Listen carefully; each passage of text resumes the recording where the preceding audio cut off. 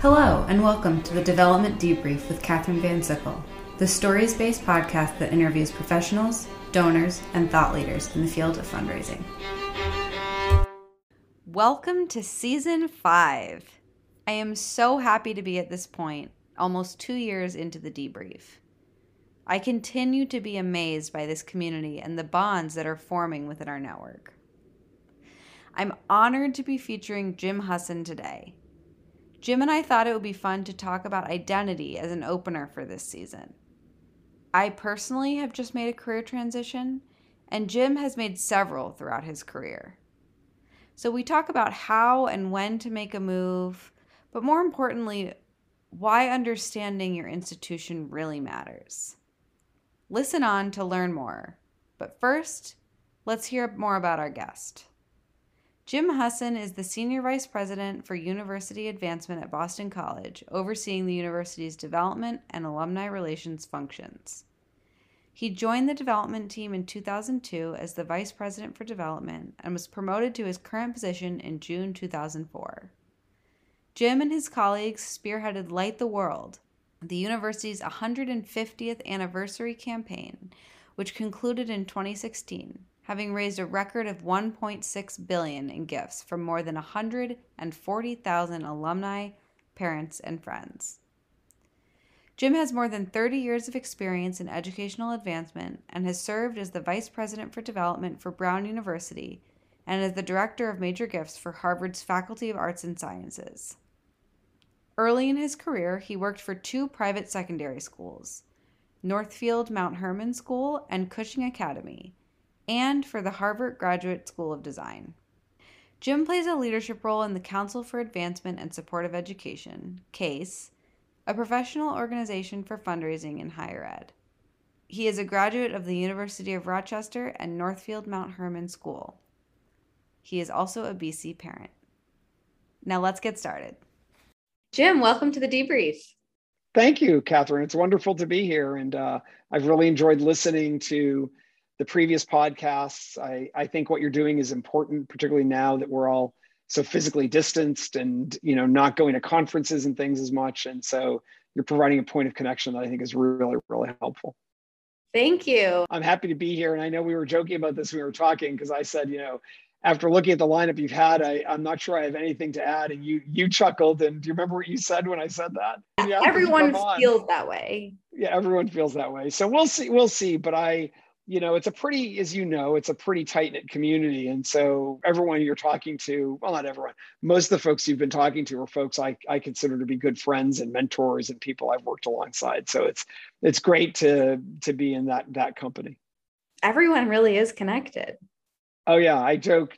I was talking to Susan Fagan a while ago, maybe this is probably a month or so ago, and I was teasing her. I said, Susan, I have a little project that I'm interested in. And she said, what's that? I said, I want to map out the Susan Fagan coaching tree. Yeah. Susan and I will occasionally talk football. And I said, you talk about these famous coaches, who have been in the NFL or in collegiate football for a long time. And the really great ones, are great because you look at their coaching trees and you look at where people who have been fortunate enough to work for them have gone and what they're doing. And I said, Susan, you may have one of the best coaching trees of anybody in the profession. That one out. Yeah. So in terms of identity, I want to ask you about mission and purpose of institutions and how they represent themselves and how critical that is for advancement professionals to understand that and fully wrap their arms around that.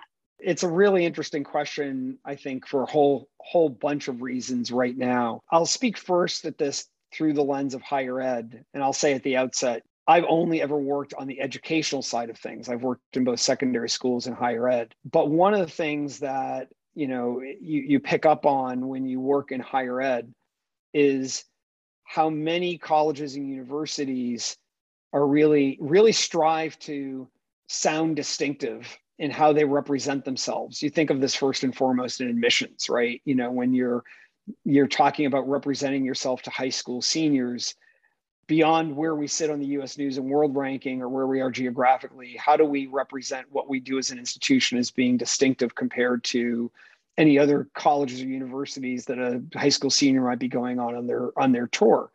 And the challenge with that is that, we all do at a basic level the same things, right? We engage in research, we contribute to advancing societal knowledge, we of course educate students, we graduate students, they go out into the world. But I've been spending probably more time lately thinking about just how important it is to really drill down into that question that you just touched on. What is an institution's sense of purpose that is truly distinctive? How do you both represent that, and why is that important to understand? I think it's obviously critically important, not just for the practical reason that you want to make sure you stand out as an institution, because I believe each college and university is unique. It's unique because we're organizations that are very human in the way in which we're constructed. We're constructed of people. We educate people. We graduate people from these institutions. Faculty work for us. Because human beings are unique, we then are unique as a result of that. But I think we're also unique because we have different ways in which we each kind of look at the world and think about our work. For me, thinking about that notion of what is it that makes the institution I work for distinctive, the institution I might considering working for distinctive, and then how's that going to inform my work? How does knowing that make a difference to the work I'm going to be asked to do as an advancement professional? And I think the reason that's important is simply because the work we do is so very personal. Interacting with people who care deeply about our institutions, or who we want to care deeply about institutions, who have about, in the case of alumni, the most personal experience you can have with an institution. They spent 4 years of their formative years at that institution. And so I think it's important as advancement professionals. And I believe philanthropy is an act of love, right? I believe philanthropy is a human act, not a balance sheet act at its core. And so I think because of that, if you can't understand how an alum, to use that example, connects to your institution in a unique and personal way, and then how that's going to impact you and the work you do, I think that you're probably never going to be as professionally fulfilled as you can be. And you're probably never going to be as professionally successful as you can be. Especially on the admissions side, it makes me think about your institution's reputation. But we all know that a reputation is the first layer. Yes. That then needs to be peeled back. Completely. And purpose, right? And I think there are aspects to universities, some universities that are probably fixed, or at least fixed for a long time. But there are things that also evolve over time. And that will, and that's also different from institutions. Some are kind of more fixed than others. I worked at Harvard early in my career. I was going to say Harvard came right to mind when you talk about fixed. Fixed, that's right. And it's, in a way, it's not fair, right? Harvard is changing, but it's changing, and one of the people I work closely with at Harvard had this great line and said, yeah, Harvard changes course the way a battleship changes course, right? Not on a dime. and that's very true. Other institutions, Boston College, not long ago in the life of higher ed, in the early 1970s, had a negative balance sheet. And the proposition that was on the table was, do we become part of the UMass system? And Boston College today is where it is today. That's an example of an institution that in not a long period of time has sort of, at one level, retained its core sense of purpose, its core identity, its core focus, but at another level, evolved in some important ways to sort of allow it to animate that purpose in a way that was relevant to the kind of students it wanted to serve. So what do you think are the best ways that people can, like, if someone's listening right now and they're like, oh, wow, I never even thought about purpose beyond educating students or granting degrees or whatever it is, like, do you look to the past, the present, the future? How can we study this in our own lives? It's a really good question. And I think that if I look at this through the lens of someone who's considering a new role, right? I think the starting place is that kind of both experiential exploration and conversational. So if I'm looking at a role and I want to know, is this a place where I can be fulfilled and happy? I want to know, first of all, I probably want to see if I can have some conversations with some people on the team. So if I'm interviewing, I'm really hoping that I have time to ask my own questions in the interview. And I think the questions you choose to ask in the interview have two benefits. One is you learn some things that are important to you. And two, those questions are also signals to your prospective employer about your strength as a candidate. ask questions that are going to help you understand a little bit about the personality of the place. I asked so many questions when I was interviewing at Chapin. I bet you did. And were they helpful to you in understanding what you were going to be going for and why you were attracted to the job? Yes. Yeah. Definitely. I mean, to the point where I really felt like I was interviewing them. See, and I love that, right? I mean, I will say if I'm interviewing a candidate, I am much happier if we run out of time because the person I'm interviewing has more questions for me than we have time with. Then I've had interviews with candidates where the candidate, I always try and leave at least 15 minutes at the end for, candidate questions. And I'll signal that to the candidate at some point. And it's interesting to me because there are times, not often, but there are times when a candidate will say, I think we've covered everything. No. And yeah, no, right. But I don't think it's necessarily a reflection of the candidate's skill set for the job. We've hired some people who have done that and they've been great professionals. I think though that people get nervous when they go into an interview situation and they prepare so much for what am I going to be asked? And I want to be able to respond to those questions in a way that's compelling, that you miss the fact that you may have an opportunity to ask questions of your own, and those questions are important. So I think, going back to your question about how do you kind of suss that out, I think it's learning from the people who are there. What is the personality of the place? I think a good question to ask on that front is, how do the alumni, what are the best things of this university or this school in the eyes of the alumni? What are the biggest challenges?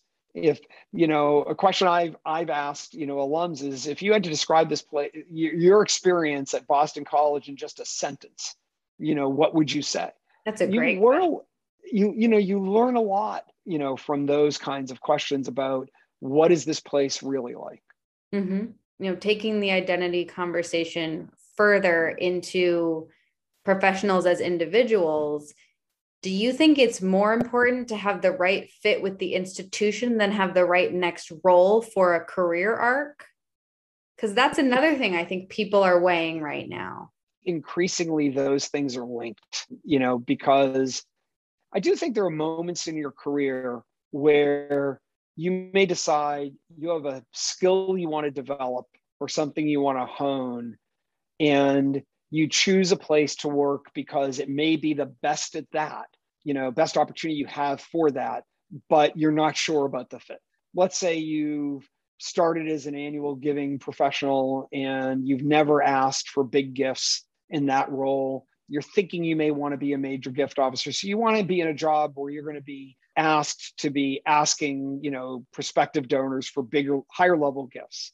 You may not have the whole package of perfect fit of institution and job opportunity that allows me to do that. And so you may have to make a choice there. But I think as you get deeper into your career, I do think that finding places that are fits for you, that where you're going to be animated by what the institution is accomplishing. When I think about people who have been very successful in different roles in the advancement organizations I've worked for, one common thread is they tend to be both passionate about the institution, not just passionate about the work.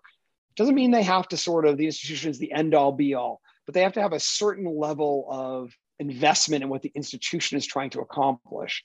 And they're intellectually curious about what the institution is doing. They spend time on campus. They drink up all that the faculty have to offer in terms of what's going on in the work of the institution at that level. That's hard to do if there's a disconnect between you and the kind of institution you're representing. And so for me, one specific example of this is early in my career, one of my stops was at the Graduate School of Design at Harvard. And I had never worked at a professional school, right? So it was my first experience working with professional school alumni. And I loved a lot about the work I was being asked to do. I had terrific colleagues, but there was just a disconnect between the idea of representing a design school. I love architecture, but it just wasn't enough to sustain me. Architecture 24/7 wasn't a fit for me. If I was going to advance in my career, I knew I couldn't really advance there because I was able to do it, kind of logically, right? But I couldn't sort of invest in it fully. And I think that's kind of an example of where institutional mission and purpose and fit plays a role in what you're going to do and how you do it. Really great example. We were also talking earlier about this idea of making a move to glean a new skill set. I mean, you referenced that with the annual giving to the major giving, but I was telling you that that's a little bit about what inspired my most recent move. Do you think that's okay? I mean, when you advise, I'm sure you mentor lots of professionals, and when you advise them, is that something that you encourage? 100%. I think our job is, as managers and if you're in a role leading a team, I think you have to be both champions of your institution and champions of your people.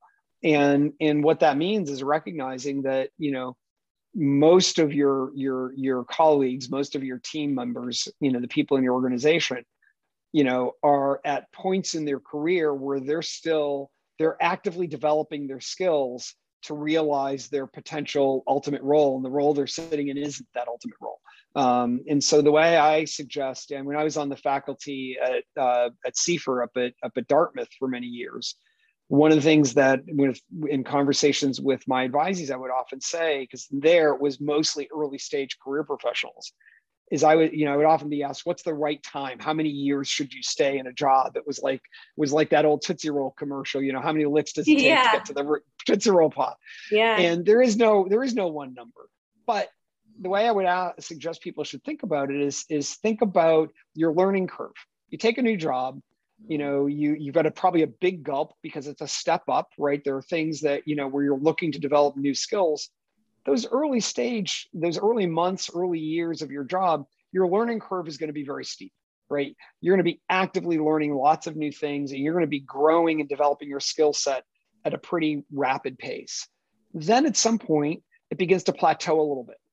And that's where the mix of your own sort of personal satisfaction and institutional value completely align. Because when that plateau starts to happen, you're now realizing all the benefits of that hard work you did to develop your skills. You're seeing the impact. You're seeing the joy. You're experiencing the joy of the results of the work you've been doing. The institution is too. But then after a certain point of that, you have to begin to ask yourself, is there another set of skills that I'm not developing? What's my next step? What's my next stretch?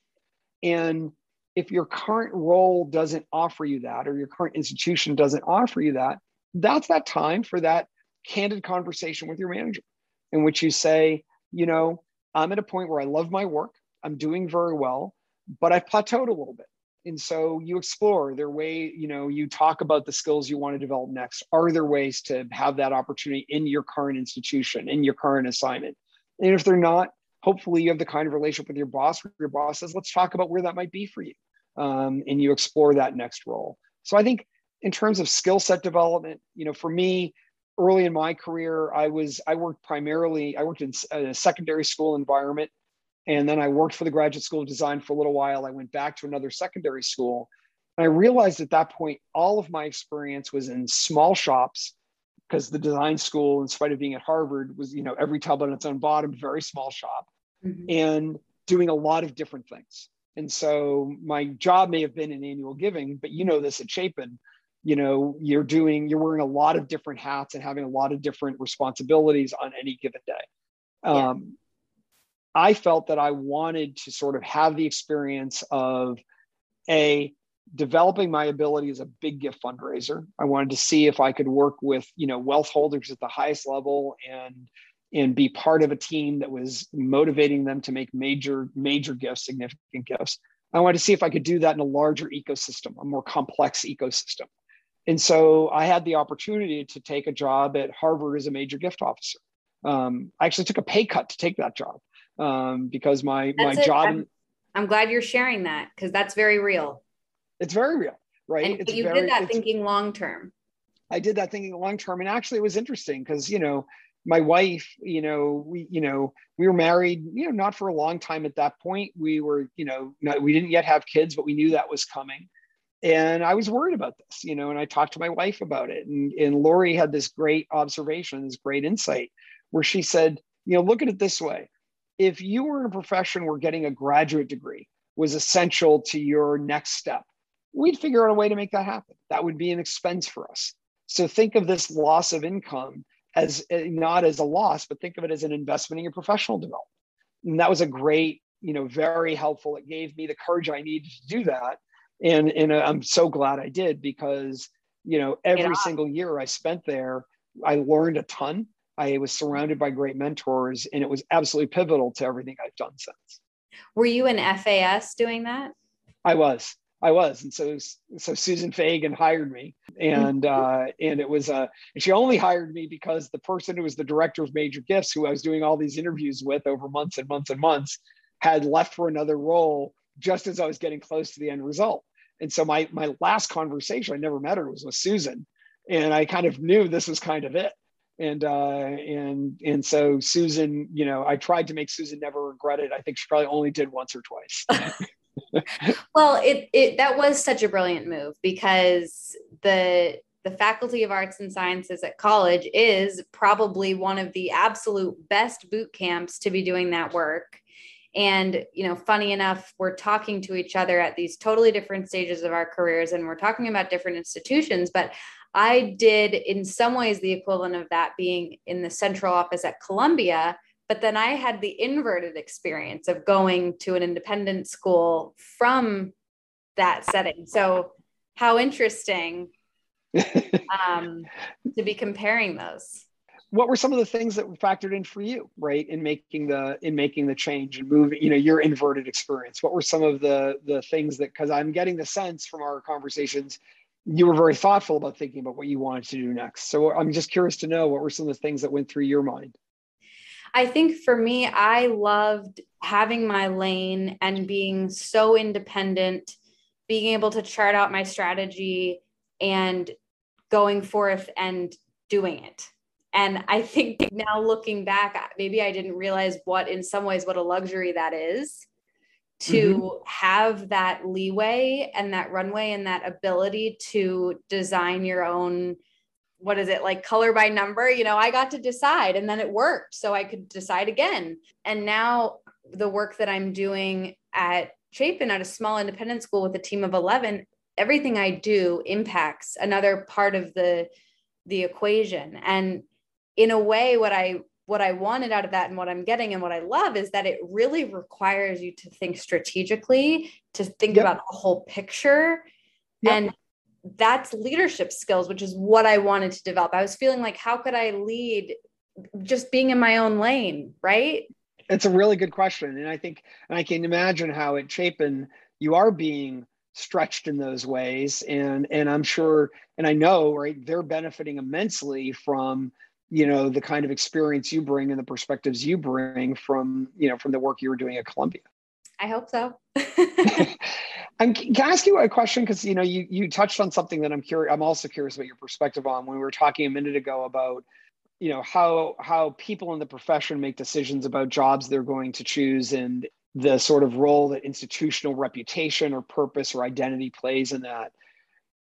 What do you hear from your contemporaries? We've been reading a lot today about, the Great Resignation, people sort of really rethinking their values and, or looking at their values and how it aligns with what they choose to do. I'm curious to know, when you and your contemporaries, people at similar stages of a career to where you are now, talk about next steps and what you're thinking of, how does that all come into play when it comes to how they feel about the institutions they're working for, what makes a difference between them feeling great or not so great, and how it informs whether they're going to leave that job and go someplace else or even do something totally different? Is this a big topic? I would say that there isn't a common theme. I think this is a very personal subject. Like, I know people who have had really great experiences growing within an organization and being able to stay. But then, to your earlier point, that worked in that organization. There are some organizations that aren't designed to help people grow in those same ways, for better or for worse.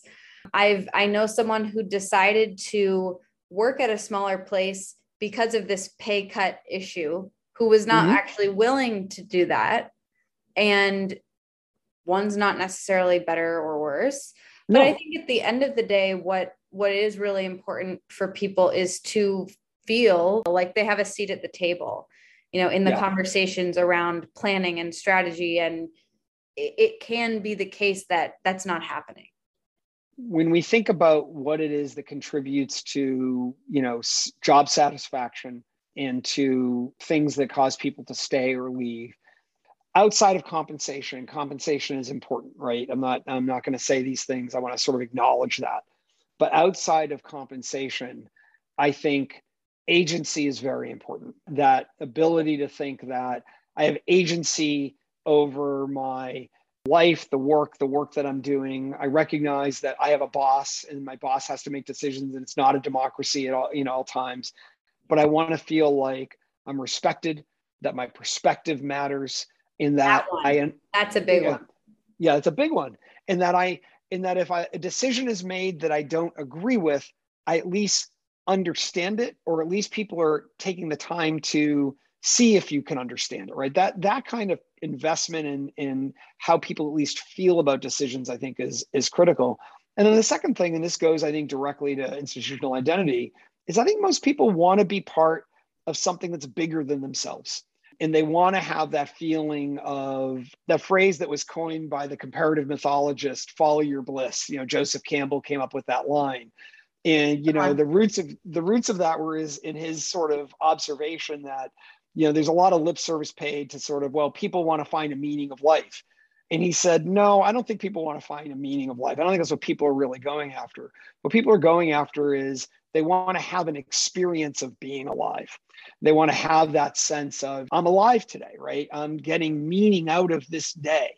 And I think you get that when you feel like you're part of something that's bigger than yourself. When you feel like you're working as part of an organization that accomplishes something great, and that thing that is accomplished that is great has meaning to you. Mm-hmm. I think those things are the reason why institutional identity matters. Because if you don't connect to what the institution is doing and what the institution stands for, or worse, if you're on the other side of the fence from it, that's very, very difficult. And I think that's where you want to be aligned with where your institution is. Yeah, I mean, that was something that I thought about a lot, was how exciting is it to be in an organization where it's all about strong girls and women? I mean, yes. That was totally new for me.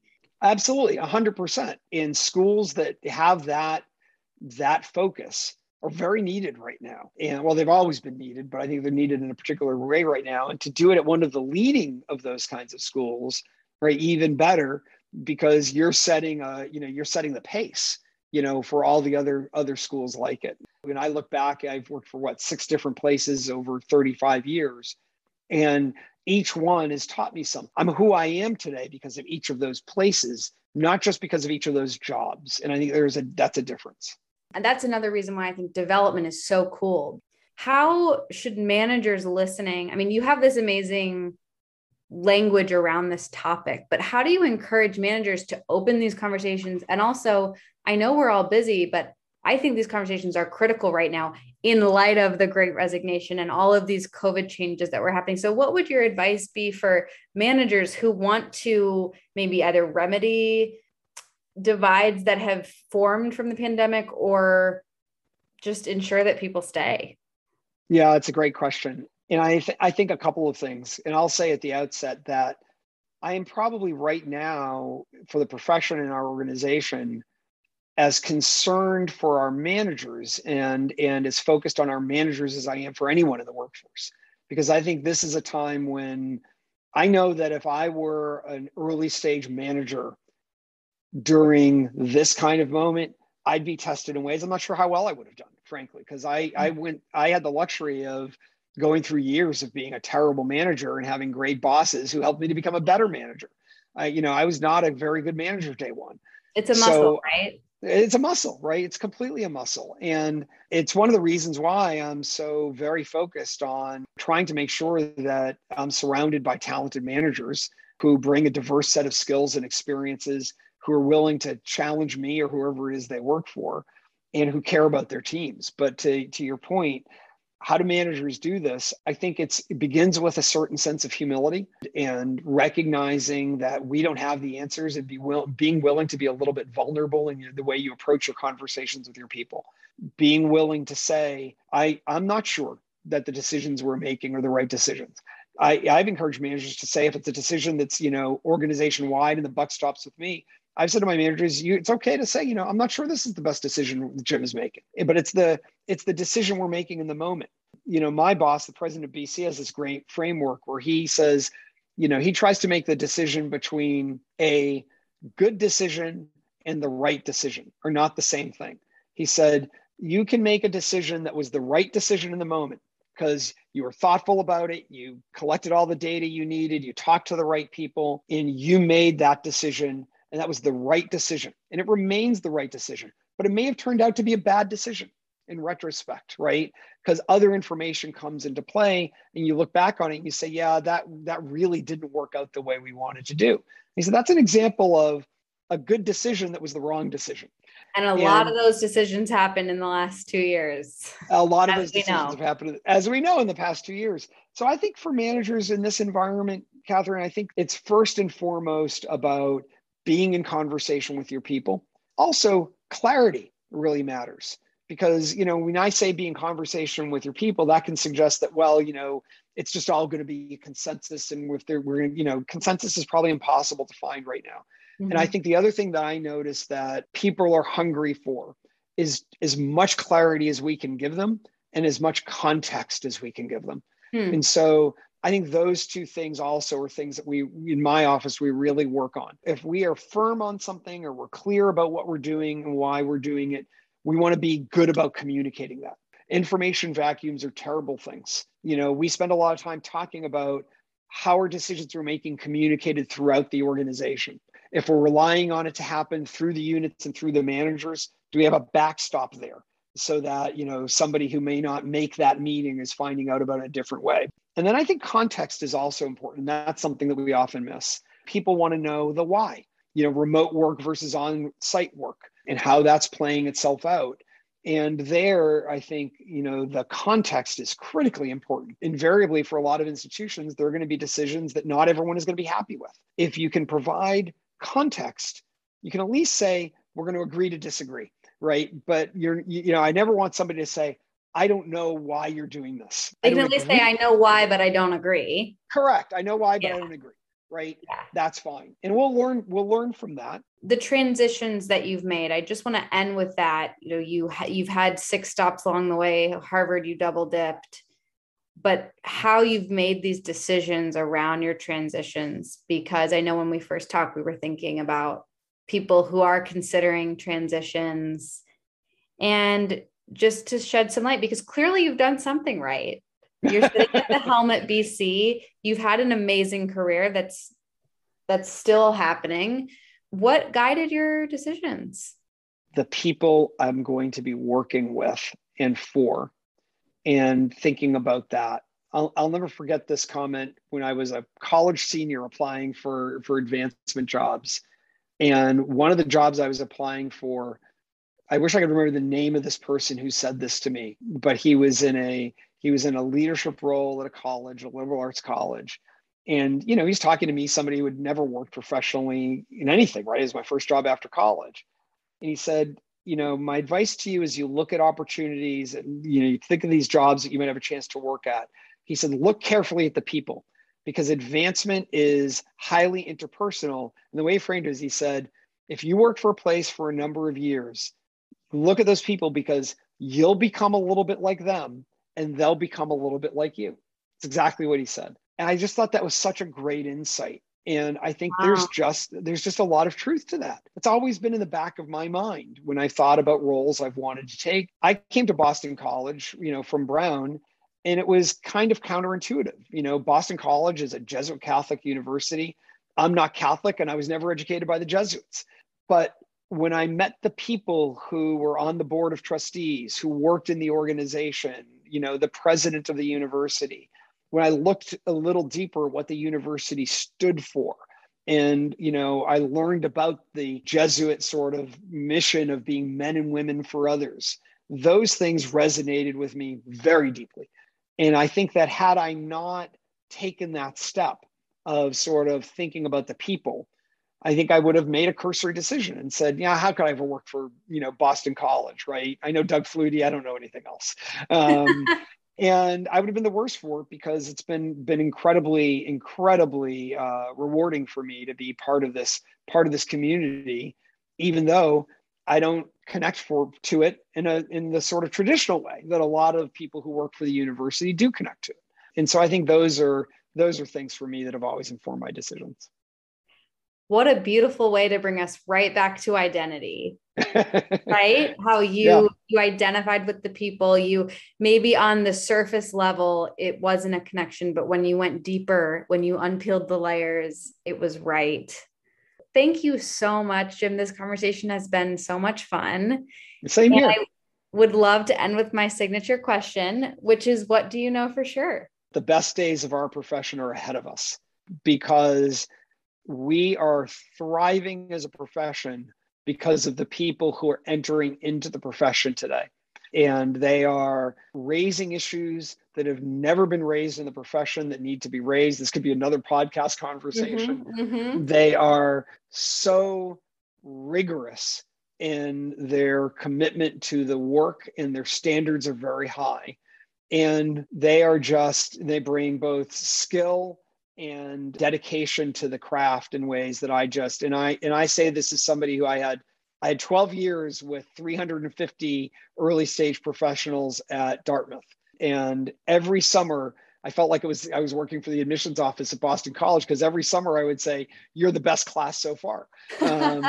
And so I truly believe the best days, there are a lot of challenges in the profession right now. There are a lot of challenges in the philanthropic space right now. So don't get me wrong. I don't mean to, be, I'm not viewing this with rose colored glasses, but I am an idealist about them. And I think that when I meet the people who are 5 years in, 3 years in, 7 years in, first time managers, I'm blown away by the talent. I think the best people who are staying in this profession are the ones who are excited by the challenges that are in front of us and who see the path forward to being leaders. I mean, true leaders. Wonderful. Thank you so much, Great. Jim. Catherine, it's been great to speak with you. And I look forward to staying in touch and following your career, which I know is going to be fantastic. Thanks. Take Bye. care. Bye. Thank you for joining us for season 5. If you're thinking about making a move in your career, I highly recommend that you take Jim's comments to heart and really think about what part of a community you love, what part of a community you seek, and how your skills and next move can help move you towards a strong and powerful career. Good luck, and I'll see you next week.